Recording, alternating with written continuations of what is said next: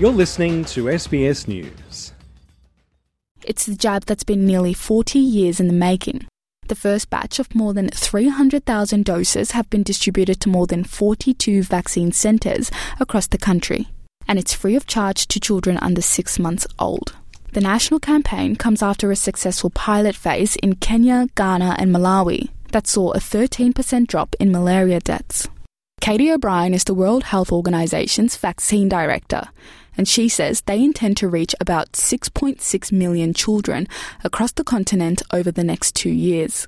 The scale-up of the malaria vaccine through strong and established platforms for immunization is projected to save tens of thousands of lives each year. Now, this is based on clinical trial data. The malaria vaccines have been shown to reduce clinical malaria cases by more than half in the year after vaccination. And that level of efficacy goes up when the vaccine is provided seasonally. Every year, almost 600,000 people die of malaria in Africa, and children under the age of 5 accounts for at least 80% of those deaths. But for Cameroon mother Audrey Stella, it's the first time she's ever heard about the vaccine. I didn't know it existed. I don't think we've talked about it. If we talk about it everywhere, maybe in the media, door to door, if people are informed, we are already prepared.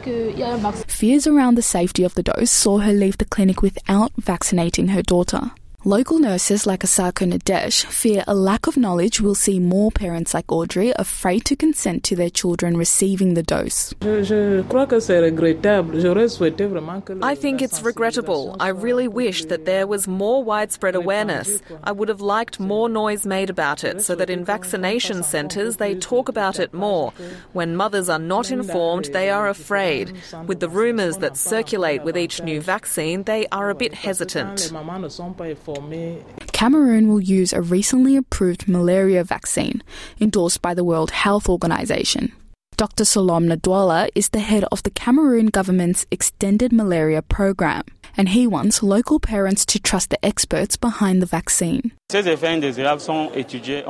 adverse effects have been studied for over 9 years. The most frequently reported side effects of the malaria vaccine are fever, swelling at the injection sites and irritability, which are minor and transient.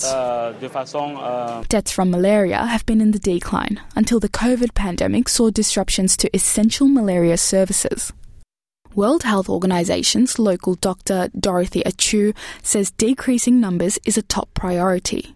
The deaths are reducing, but they really remain higher than the pre-COVID-19 pandemic values, meaning that countries have not yet completely recovered from disruptions of malaria services. Parents are advised to get their kids 4 doses, with the second vaccine expected to be rolled out later this year.